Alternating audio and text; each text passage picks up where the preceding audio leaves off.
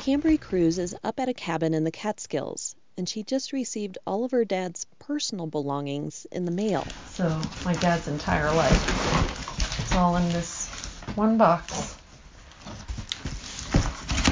Let's see. She pulls out his books, his towel, his prison-issued clothes. And they all look pretty worn. Here's a roll of toilet paper with a disposable razor. File folders with legal papers, recipes, his letters. He wrote me this in a letter. It's from Sonia Tates. What children take from us, they give. We become people who feel more deeply, question more deeply, hurt more deeply, and love more deeply. My dad wrote that to me, and he said that was us. That was you and me. In a separate package, Kambri also receives his ashes. Her dad died in July in a Texas prison. Oh, boy. It's taken years for Kambri to reconcile with her dad, but they finally had. They were even planning to go on a road trip when he was paroled. Now she's wondering whether she should go anyway, with his ashes, riding shotgun.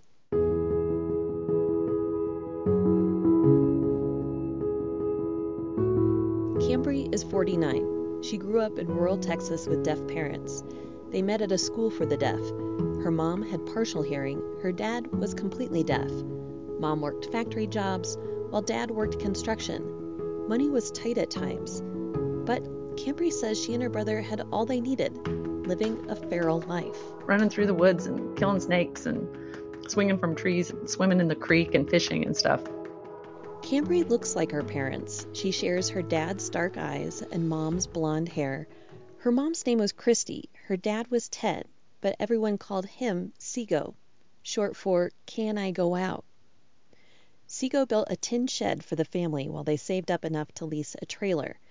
When their trailer was repossessed, they moved back into the shed. We're talking no electricity, no indoor plumbing, a concrete slab floor, one bunk bed to sleep in, mom and dad on bottom, brother and sister up top. In Texas heat, living in a tin shed is not comfortable, to say the least.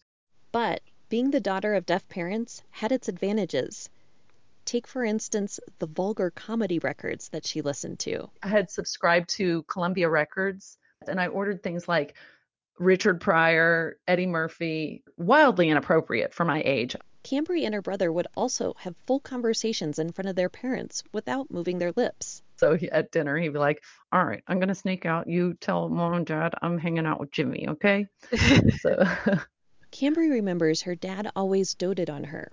One time, after a long day at the beach, Kambri and her brother were riding home in the back of the pickup truck. Her flip-flop got sucked out through a rusted hole in the truck bed. Kambri broke down in tears. Seago saw Kambri so upset he pulled over, ran across 4 lanes of traffic, cars swerving and honking at him. Of course, he couldn't hear them. And he runs back like he's carrying the Olympic torch, and he's like, yeah, woohoo, and people are hooting and hollering. And he rescued this maybe $1 worth of Flintstone flip-flop, and he gave it back to me. He's like, don't you cry, baby girl, don't cry. Yeah, he would have done anything. When Kambri was a teenager, the family moved from the woods to the big city, Fort Worth. That's when she learned her dad's drinking was a problem. I would ask my mom, when's he coming home? And she wouldn't give me the answer. And that made me so anxious, just balls of anxiety. Even though he was a talented builder, Seago had a tough time holding on to a job. And when he was out of work, he'd get paranoid.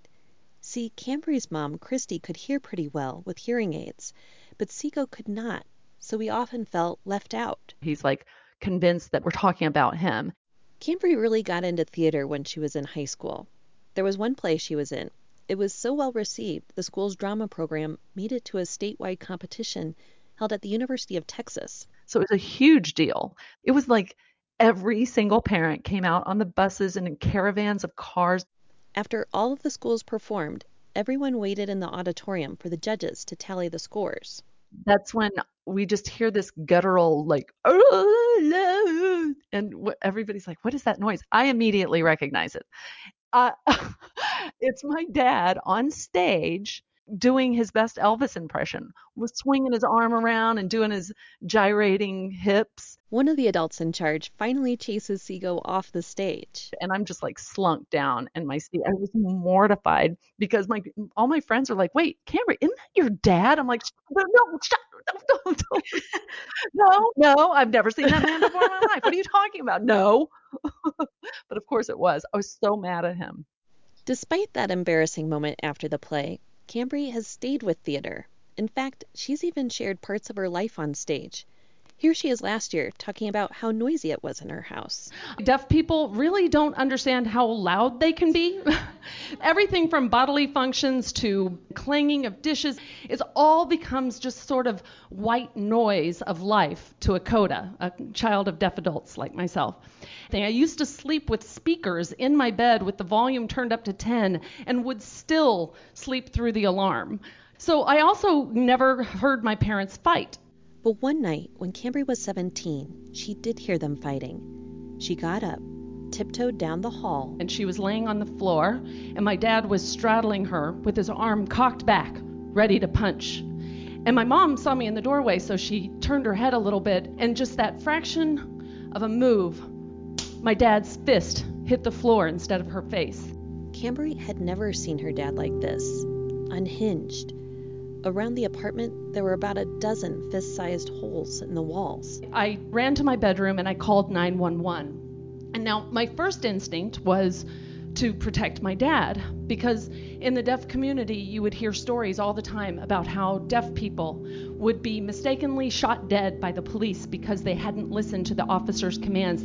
So I made sure that the 911 operator knew that my dad was deaf, and please don't shoot him. The police arrived, but this was Texas in the 1980s. There weren't laws yet to protect Kambri's mom from her husband. So all the police could do was escort him out of the apartment and back into his car, even though he was clearly drunk. Kambri and her mom went back to bed, both in a state of shock. And that's when I hear a tremendous crash. Sego had kicked down the door. Kambri came out of her room and he charged her. She tried to call 911, but her dad yanked the cord out of the wall. Then he corralled Kambri and her mom into the dining room. I would scream, "Somebody! Call 911! Somebody! Call 911!" Nothing. So he turns his attention to me, and he wants to make sure that I know what a terrible human being my mother is, saying, "Your mother is an SLUT slut." And he's searching my face for a sign that I'm on his side. Kambri kept a straight face. Sego snapped. That's when he grabbed Christy by the throat and slammed her up against the wall. Her feet are at least a foot off the ground, and her heels are digging and writhing around like she's trying to get some leverage on the wall, and her eyes are bugged out, and I get in between their faces, and I make my dad look at me. Look at me. It's Kambri, your baby girl. Look at me. Why are you doing this? Why? Her dad's eyes filled with tears, and he let Christy go. Kambri ran for the phone, and the police arrived soon after and arrested Sego.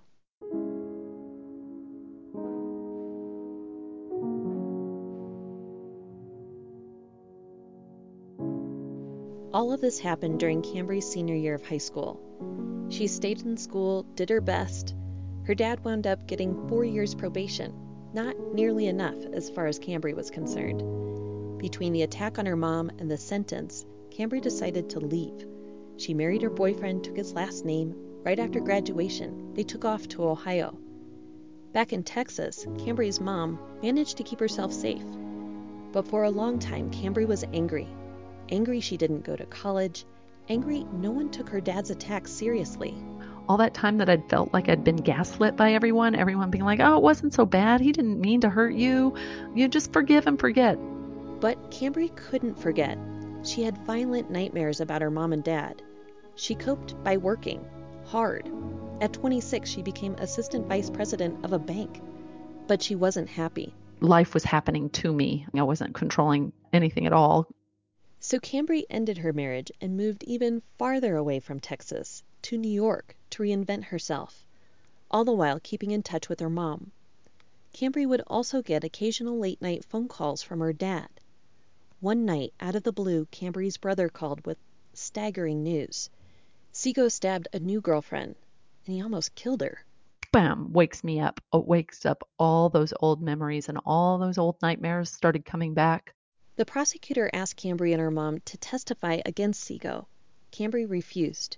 No way was she going to turn her life upside down again. So she told her mom to do it. Of course, I was nervous. I've never been in a courtroom where I have to be on the stand. This is Kambri's mom, Christy. But when they brought him in, first thing I said, oh my gosh, he's aged. Alcohol has aged him. Of course, it upset me to see him. He kept his head down. He wouldn't look at me. As soon as the judge gave his decision, Christy called Kambri. And she said, 20 years. I answered the phone, and that was the first thing out of her mouth. They gave him 20 years, and she was sobbing and sobbing and sobbing. Just it all coming out. Anger, rage, guilt, shame, and every single emotion. This horrible soup just came spilling out of her. When I went home, I went and took a shower, a long hot shower, and just wanted to just clean myself off, and just cried and cried and cried and wailed. Sego dried out in prison, and he started writing Kambri. Sometimes he'd just ask for money. Other times he'd ask her to look up some fact he'd bet another inmate he knew. Every once in a while, a letter would rekindle something. Kambri would remember why she loved him so much. We always said he could charm the socks off a snake. And then there were times when he denied the attack on her mom. At what point, and I don't know if you still hold on to some of that anger, but him not owning up to those attacks, I would be angry. There definitely were moments where I would be like, you cannot possibly think that I believe this. And I'm like, Dad, I was in the room. I called 911. What kind of horse shit are you trying to sell here? I think there's a part of him that wants to believe it because he was a blackout drunk, because he doesn't remember the details. And how could he have done something so terrible and not even remember it? He makes up lies just to be able to live with himself. As she's wrestling with a tangled knot of emotions, Kambri kept busy. She opened a performance space in Queens and started interviewing her family to write a memoir. Researching his childhood and learning about his traumatic past was very helpful for me to gain empathy and to see him as a fully complicated person and not just this violent offender. She found out he had a really high IQ, but as a kid he had trouble communicating with his own hearing family.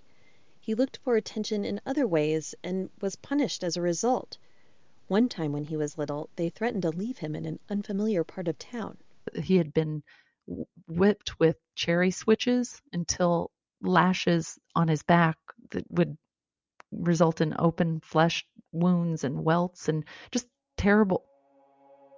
Kambri's book was published in 2012, and she mailed a copy to her dad in prison. And I was hopeful that he would read it like it was meant to be.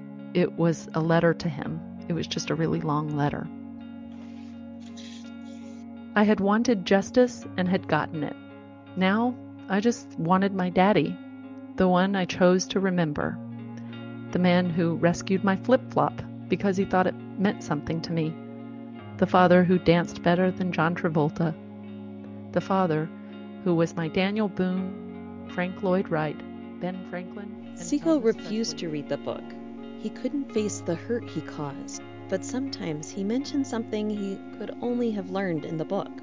After a few years, Kambri visited him in prison from time to time. They got closer. Eventually, Sego owned up to the attacks. After 2 decades, he wrote a letter to Kambri's mom, Christy, asking for forgiveness. And I feel like that he served his time. Because after that letter he wrote, I honestly felt like he was going to try to, change when he got out.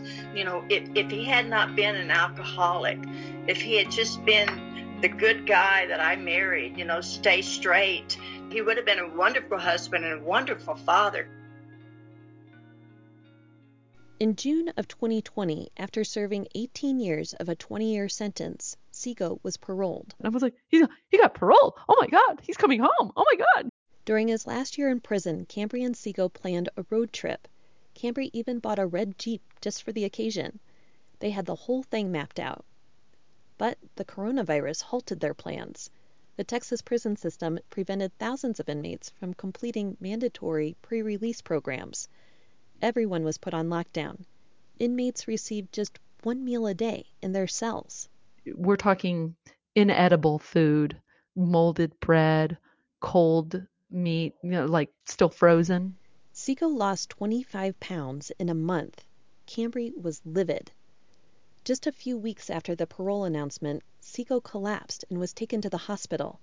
The doctor diagnosed him with lung cancer. He died 5 days later. He was 73. I was upset and I cried because there's this man that I was married to for 23 years.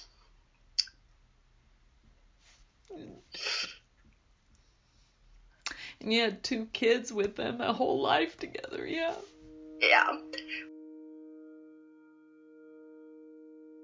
Well, how are you feeling? I'm at peace. I feel like he and I said everything there was to say. I'm very disappointed that we didn't have time in the free world. So I'm sad that we didn't get that. Yes, I'm sad for that too. Yeah.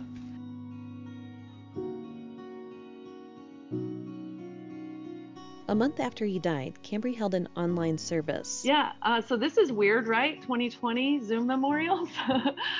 We're going to be winging this. And During the memorial, she showed we're Seiko's gonna hide artwork, the scrapbooks he made of all the pictures and postcards she and her brother sent him. Friends shared memories, and Kambri read a letter she wrote to him in his final days. Dear Daddy, I want you to be relieved of any pain and suffering. The world is better for you having been in it. You have given lessons to and inspired many, and you're accepted She and thanked him valued for teaching her how to drive a stick shift, how to grow a garden, and less tangible things like empathy and forgiveness. You are my greatest teacher. You can't begin to know how much I love you. Always have, always will. Kambri. Kambri has decided, after all, to take her dad's ashes on that road trip through the South. They'll visit the school for the deaf where he met Kambri's mom. Then they'll drive to the Texas woods they called home. They'll head north to Oklahoma to see friends and family. And finally, they'll head east to New York, where Kambri will plant a pecan tree and shine a light on it. This is Two Lives from KJZZ Original Productions. I'm Laurel Morales. This piece was produced as part of the Transom Storytelling Mentorship. Special thanks to Yums the Word for letting us use audio from the show. To download all Two Lives episodes, go to our website, kjzz.org, or wherever you get your podcasts. And if you like it, please tell your friends and leave a review.